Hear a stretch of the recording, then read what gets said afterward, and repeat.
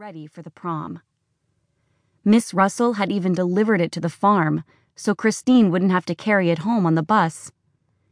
She'd fallen in love with the material, which was the color of the spring bluebells that dotted the fields.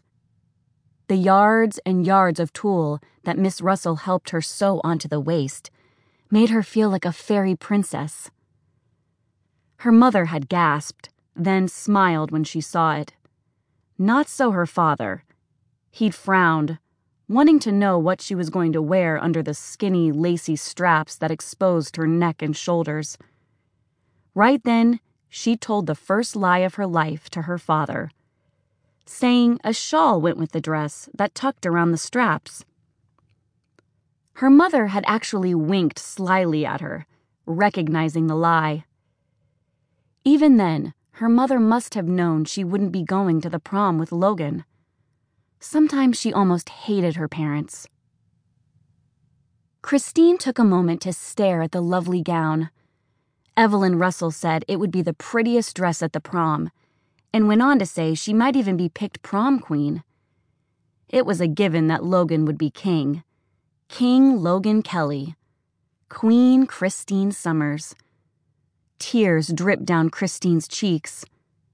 "Christine, your father's waiting," her mother called from the bottom of the steps. "I'm coming, Mom." With one last longing look at the gown she'd never get to wear, Christine ran through the hall and down the steps. "Is something wrong, Christine?" her mother asked. "Of course something is wrong, Mom.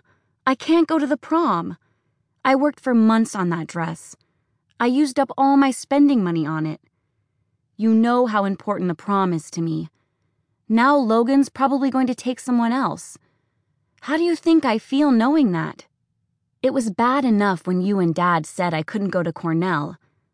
I didn't think you'd forbid me the prom, too. I don't want to go to the community college.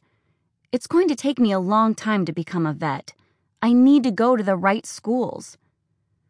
Ladies in our family do not become veterinarians. Teaching is a suitable profession. Nursing is acceptable." Christine's shoulders slumped. She was never going to win this battle. Eventually, though, she'd win the war. She offered up a parting shot. "I have no intention of becoming a teacher or a nurse. I would be a failure at those professions. I'm going to marry Logan Kelly.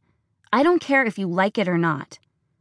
"Don't you sass your mother, young lady. I won't tolerate it." Christine whirled around.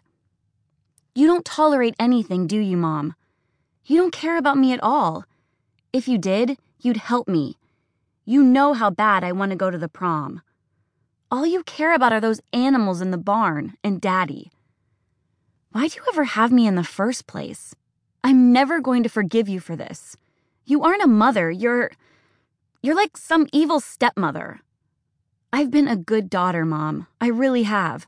I've always been respectful. I get up at 4:30 to help in the barns. I clean house and cook and do laundry.